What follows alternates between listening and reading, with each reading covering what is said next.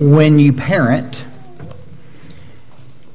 whether you are one now or you are planning to be, or that is a far distant memory for you, or it may be coming up soon, when you parent, there will come a phase, a point in your life where you have to sign your child up for sports.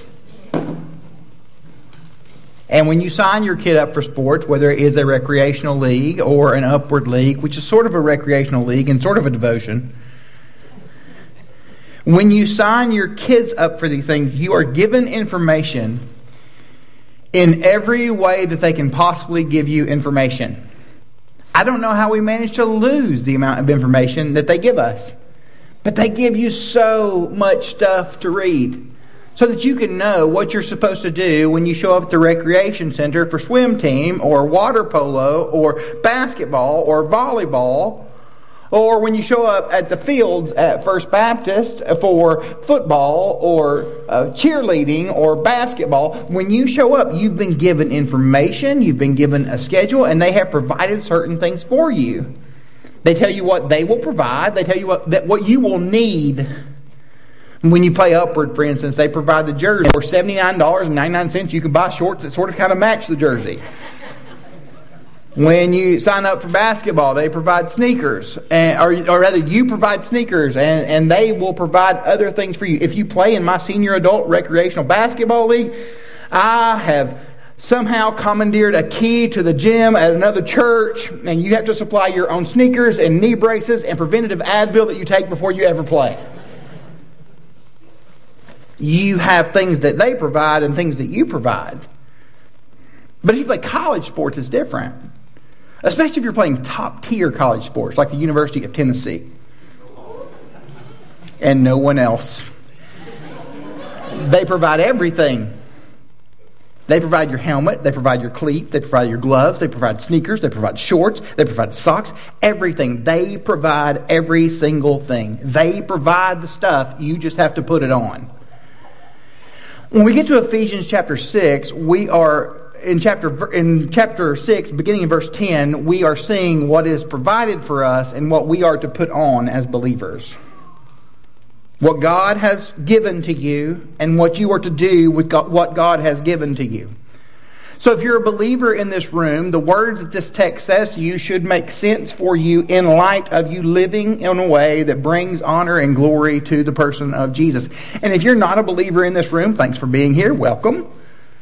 This may or may not make sense to you, but what we hope and what we pray is that these words of this text will invite you into a right relationship with the person of Jesus, based on what Scripture says. So what we're looking at today, if you're a big idea and you need a big idea for this passage, we are not passively prepared to follow Jesus. Those things are contradictory to one another, to be passive and to prepare.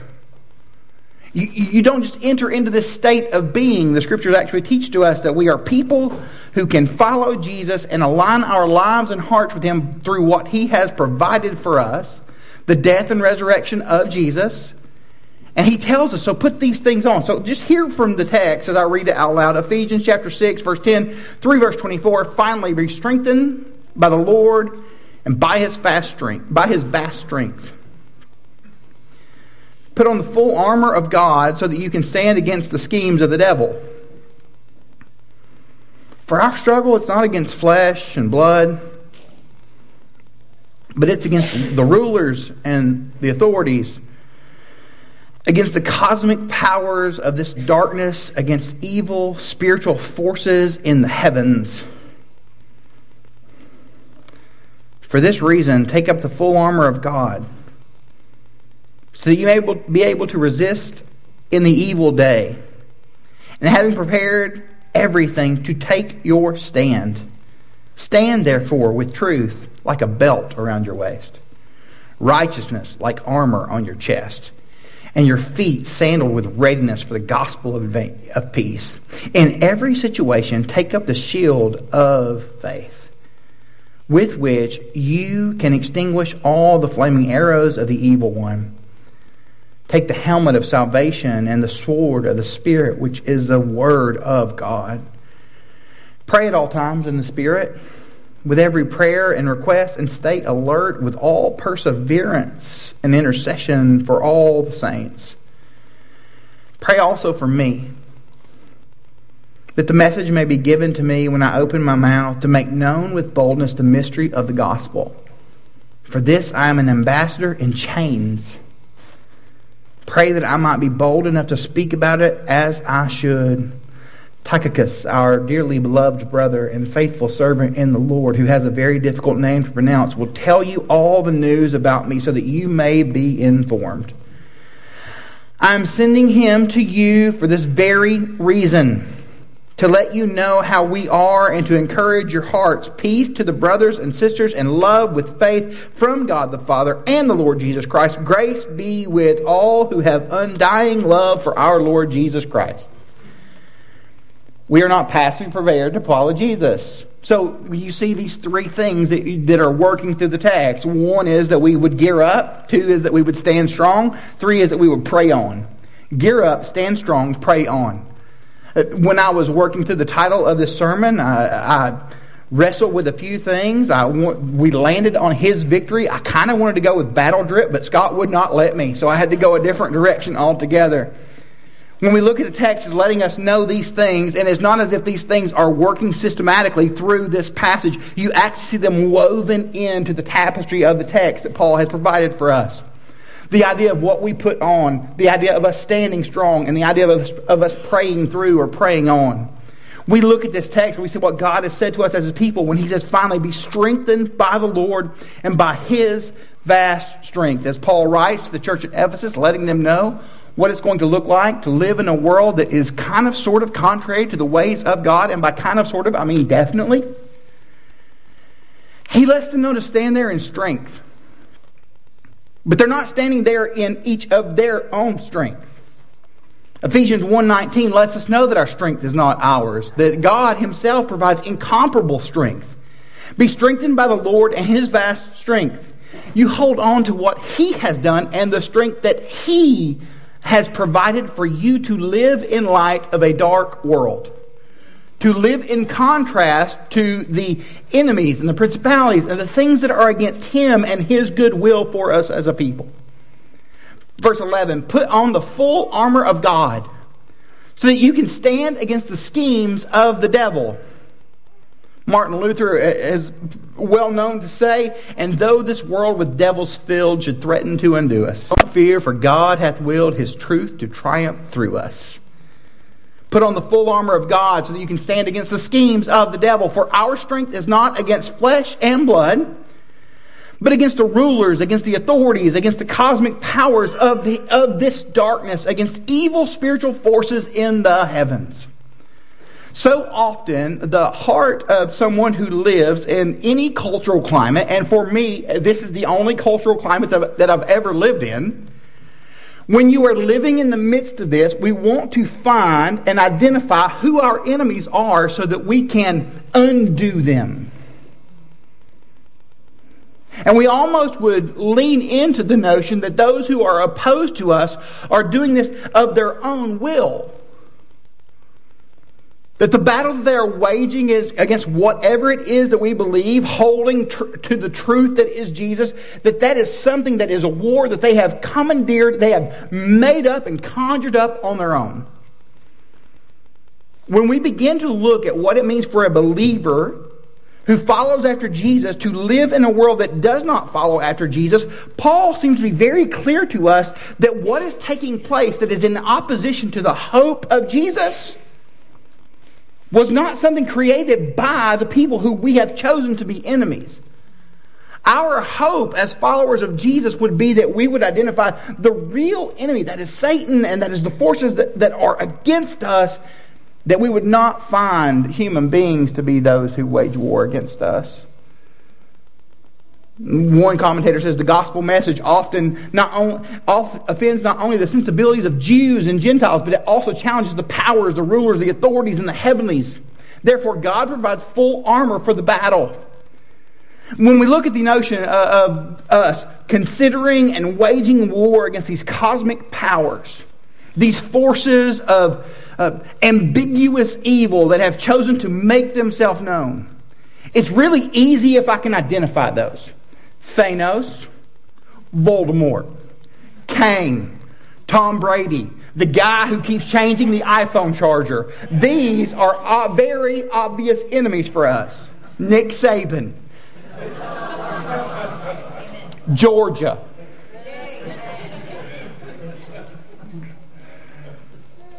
However, it's more than that.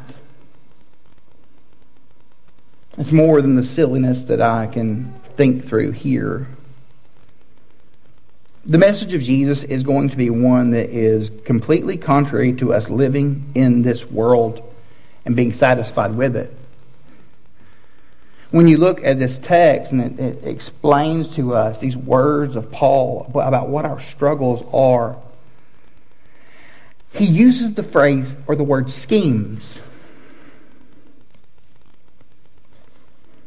When we look at Jesus, he does not seem to be scheming to get us to do anything. When we look at this text and it lets us know of the evil mechanisms of the evil one, he is always attempting to connive and to mislead. Jesus doesn't trick us in anything. In John's gospel, every time he tells us one of these I am statements that we're so familiar with, because every preacher has preached the I am statements as a series, more than likely a summer series, he quickly tells us that it is just a window into understanding him. When Jesus says that he is the bread of life, he is saying to a people where a primary staple of their diet is bread, actually, I'm the one who sustains. When he says to a people that I am the light of the world as he has healed a blind man, he is saying, real light is not what I give, it's who I am. When he says that he is the gate to a group of shepherds, and he also says to them that he is the good shepherd, he is saying that I am the door by which you access God, and I am also the one who protects you when you are in God. When he says that he is the resurrection, he's saying that at a funeral to a woman who has just lost her brother, to which she replies, I know that on one day the resurrection will be provided for us, but Jesus is really saying to her, I don't just give resurrection, that's actually from me, that's who I am. When we look at who Jesus is in the text, he says that he is the way, he is the truth, and he is the life. He says that to a group of people who are wayless, who are living in the void of not having truth, and who are lifeless apart from him. When he says that he is the vine and that you are the branches, and that apart from him you can do nothing. Jesus is saying for you to live the life that God would have you to live, you have to realize that the source for that comes from me. These aren't schemes and conniving plots. These are the words of Jesus to a people. And they are all understandable to us and even more vivid to his initial audience because that was the world they lived in. Not a lot of shepherds in this room. With Satan, everything is impersonal. It's plotting. It's misleading. It's evil disguised. It's good. It is the continuation of what Jared shared with us last week because I listen to the sermons when I don't preach them. It's a continuation where Jared references Genesis and says that Satan asked this question of Eve, did God really say? The devil schemes, Jesus saves.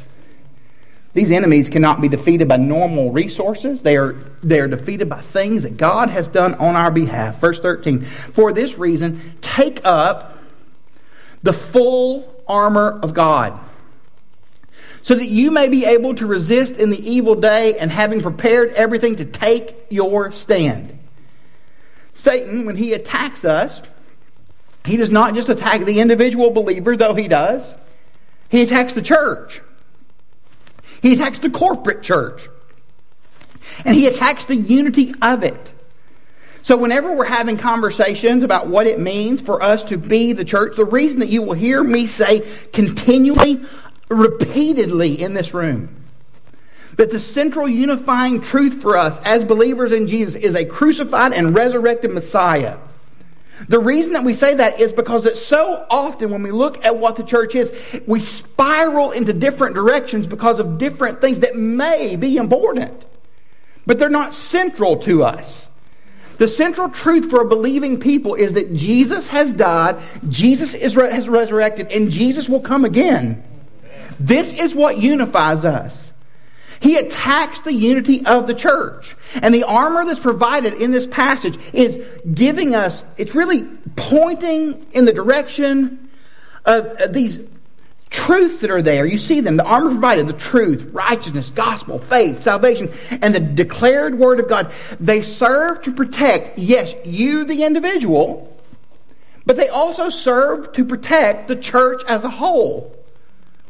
The idea of truth and righteousness and gospel and faith and salvation and God's word, they protect what the church is and what God would have the church to be.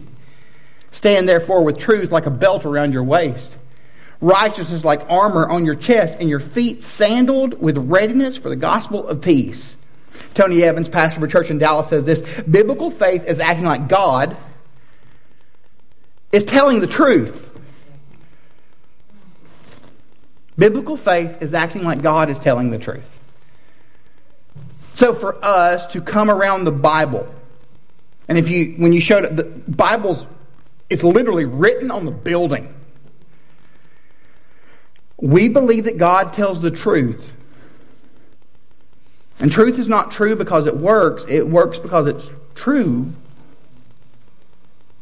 The Scriptures will work in your life. They will work in your life for your sake, but also for the sake of the other believers who are around you. So if you're here regularly and you're not united with other believers outside of what takes place here, look, so being part of the church is about more than me giving you a row to sit in.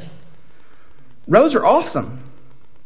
But being able to sit face to face with other believers and work through what it means to pray for other believers and realize when you've wronged another believer, that is part of what it means to align our hearts with the truth of Scripture. We have peace with when you look at the text, it talks about the gospel of peace. That is not simply vertical. We love to think about the vertical nature of our relationship with God. We come into this room, we sing songs to God. God is incredible. God is amazing. We love you, God. And Jared hits that falsetto. I'm like, man, I can't do the falsetto, but I'll kind of do something in the background, my own little ditty. But it's also horizontal. That what takes place in our spaces, whether it's in this large room or in your life group or your D group or your Wednesday Bible study, that's the truth of God involving and invading our horizontal interactions with one another. And if all that takes place in those is you listening as another person talks, that's an information dump. And the last thing the church needs is another person to dump information on top of you. It's life on life. It's interacting with one another for the sake of good news principles. In every situation, it says in verse 16, take up the shield of faith in which you can extinguish all the flaming arrows of the evil one. Take up the shield of faith. What is faith? Well, if we're going to understand faith as New Testament believers, we cannot understand it apart from the church. Apart from God unifying the church throughout the history of space and time as we travel on the TARDIS. And we notice in Hebrews chapter 11, it runs us through the story of faith. The story of God unifying the church through faith. Hebrews 11 lets us know that when you get to the story of what takes place through the unifying work of God in faith. 11 verse 1. Now faith is the reality of what is hoped for, but for the proof of what is not seen. For by this our ancestors were approved. By faith we understand the universe was created by the word of God, so that what is seen was made from things that are not visible. And then it goes on. By faith Abel, by faith Enoch, by faith Noah, by faith Abraham, by faith Moses, you get to in verse 23. And when you look at the story, you see the uniting work of God to bring together people of faith throughout the history of history. We know that we are part of this thing called the church and that God has unified us by faith, not only to Him, but with one another. We are brought together by God. When we read through this text, sometimes we can wrestle with, what does any of this have to do with me? This has everything to do with you, because you don't get to exist in and of your own self as a follower of Jesus. You're brought together with something bigger. The entirety of the book of Ephesians is about the unity of the church. To preach it and disregard unity is to disregard the actual point of the text. We're a together people, unified by what God has done for us in Jesus. Take up the helmet of salvation and the sword of the Spirit, which is the Word of God. These seem to be Old Testament references. They seem to be because they are. Isaiah verse 11, it tells us this: He will judge the poor righteously and execute justice for the oppressed of the land. He will strike the land with a scepter from his mouth, and he will kill the wicked with a command from his lips. Righteousness will be around his hips. Faithfulness will be a belt around his waist. That's who Jesus is, righteous and just. You and I, as believers, we are invited to put that on. It says this: He made words like a sharp sword. He hid me in the shadow of his hand. He made me like a sharpened arrow. He hid me in his quiver. That's who Jesus is. You are to put that on. How beautiful are the mountains, are the feet of the herald who proclaims peace, who brings news of good things, who proclaims salvation. That's who Jesus is. We are invited to put that on. Isaiah 59 gives us a picture of this messianic warrior who is Jesus. That's who Jesus is. He invites you to put that on. When we read through the New Testament and it talks about you putting on Christ, this armor is very much aligned and associated with that, if not that in and of itself. This is who Jesus is. You put that on. Even when we get to the book of Revelation, we see Jesus covered in blood. There's a whole theological disagreement. Is this his blood or the blood of his defeated enemies? And I just want you to hear that. That could be a dividing thing. The shed blood of Jesus is the defeat of his enemies. This is who Jesus is. Pray at all times in the Spirit, it says in verse 18. With every prayer and request, and stay alert with all perseverance and intercession for all the saints. We as a believing people are reminded to pray about everything. Pray. Prayer is so hard. I don't know an element of the Christian faith more difficult than prayer. I do know that if I come to church and sing songs, there is something concrete there to take hold of. Even if I don't like the songs. I love them, Jerry. I love these songs so much. I know that part of the Christian faith is us gathered together around the Scriptures. Concrete. I get to see it. When we talk about prayer, let's be transparent. How many of you have ever said words to God and you wondered if they were even heard? How many of you have ever lied in church?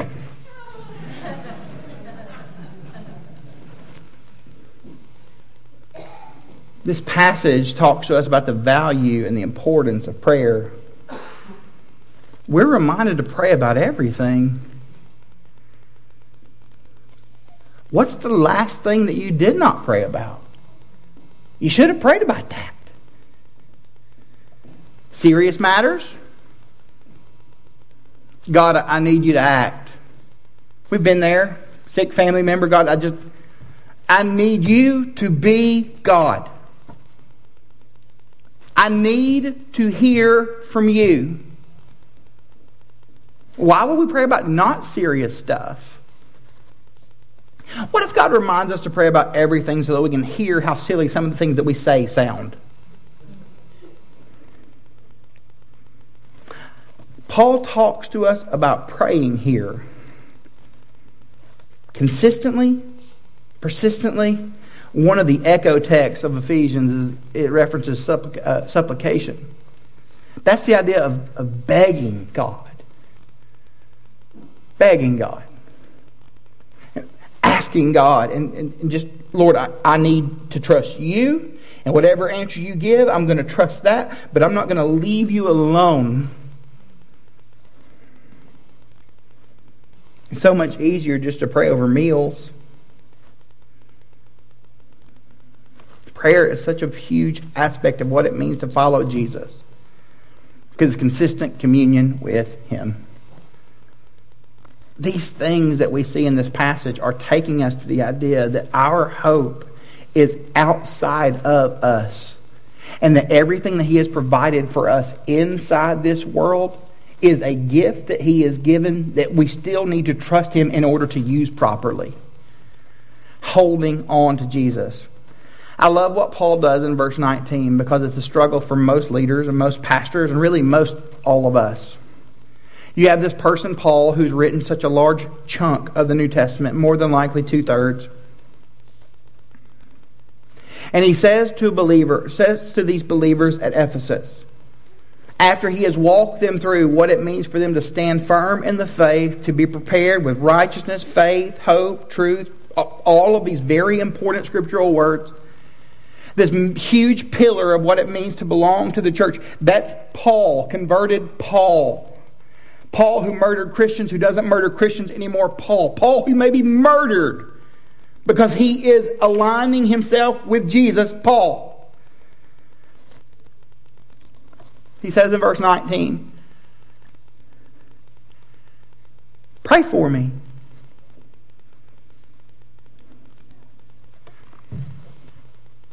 Pray for me. Not because he's uncomfortable. I'm assuming he's uncomfortable.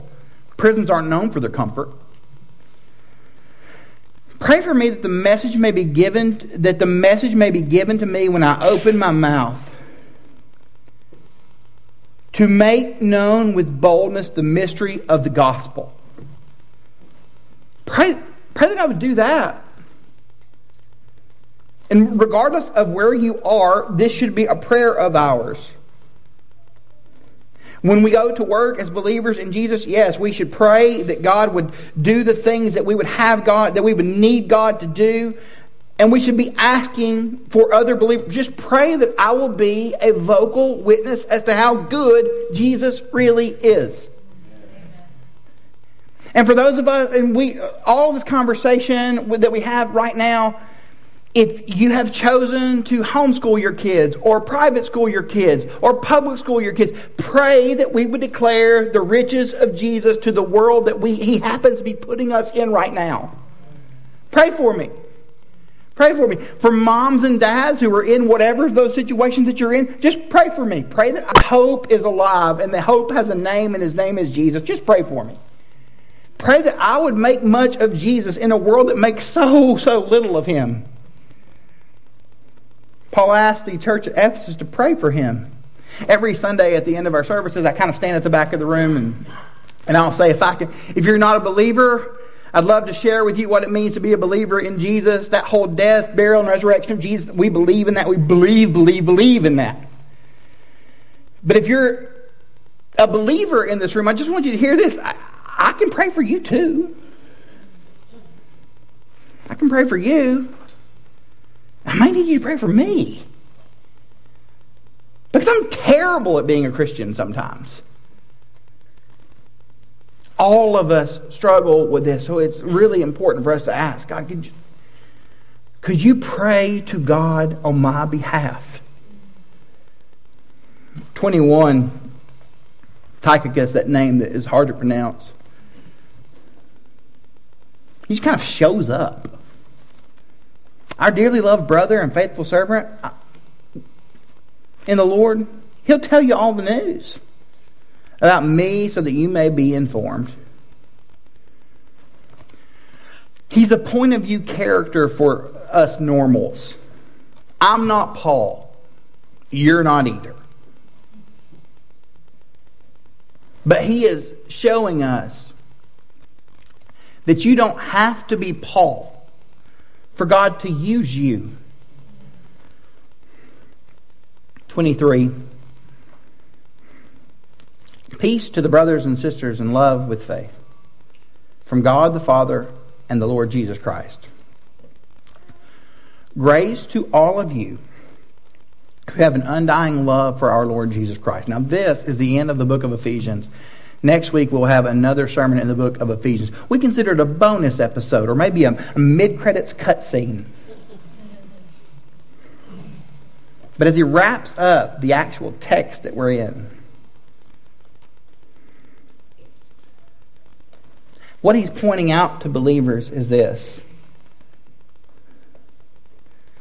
God has united a believing people. And our love for Jesus and those who love Jesus, we will together see into eternity. We will see death die. We will see that we are unified around life and that life is Jesus. And in this world, we love Jesus with an undying love because of his dying love for us. We are brought together by God's unifying love. We are brought together by God's immense table. We are brought together to savor and celebrate the life of Jesus that is provided through the life Jesus has given us that was provided through his death. Here's the thing. We live in a very ad-centric world. I'm not sure if, and it's always been, if you're a radio listener, I'll pray for you right now. How do people do that? But every 30 seconds there's an ad. If you're watching television, there are 2 minutes of commercials. If you're on social media and you're scrolling, it's just there is an ad. Everything is telling us, you buy this. When we bring our services to a culmination every week, or regularly, when we as believers come around the table like we're about to come around, the table of Jesus and the victory that comes with it, it's not saying you buy this. It's saying to each and every believing person in the room, you belong here. You matter here. You have value here. Not because of what you've done, but because of who has done everything. Not because of what you buy, but because of who has bought you. We are given our value through the crucified, resurrected Savior. So we come together around the table as a believing family consistently here at Grace because we want you to know that you matter and you belong. If you're here and you don't believe in Jesus, don't drink the grape juice. Don't eat of the wafer. Because it doesn't mean anything to you. But for believers in this room, what we are saying is that we have been unified through the sacrificial death of Jesus, through the shed blood of Jesus. And we have a family. Even if our family has failed us and let us down, this family should not, because it is brought together by who Jesus is. So let's do this morning. I invite you to bow your heads, and the band's going to get in place. 2 things. One is, if you would like to be prayed for, I've got some elders in the room who are not playing instruments, and I'm just going to ask them to come and be near the tables. I would like for my elders to be up at front near the tables. Everyone's going to come and take communion if you're a believer in this room. If you're a believer here and you're not a member of Grace Bible, you don't have to take, you get to take communion. We invite you to do that. If you're not a believer, don't take communion because it's a meaning thing for you. This is the thing that matters for us. But if you are a believer, unified through the death and resurrection of Jesus with other believers, but you come and you've got heavy things on you and we can pray for you, my elders will be at these front 2 tables. Just grab, they will pray for you. They will pray for you. Let's see. Father, we thank you for this morning to come together around your word. We thank you for the story that Kesley told earlier. We thank you that she got to tell your story. Lord, we thank you that you have given us a family here at Grace, and a family that is beyond this space. That there are believers, brothers and sisters in Christ who are worshiping you right now all over the world. We thank you that by faith we've been brought to Jesus. So if there are those in this room who've never placed their faith in you, I pray that today would be the day of their salvation. But Father, for those who are believers and they're struggling because they didn't know that they should tell somebody to pray for them. Can we let this be a time where that happens? We ask this in Jesus' name. You guys feel free to take of the cup and return to your seats. Grab the cup and return to your seat. I'll be at the back if you need me.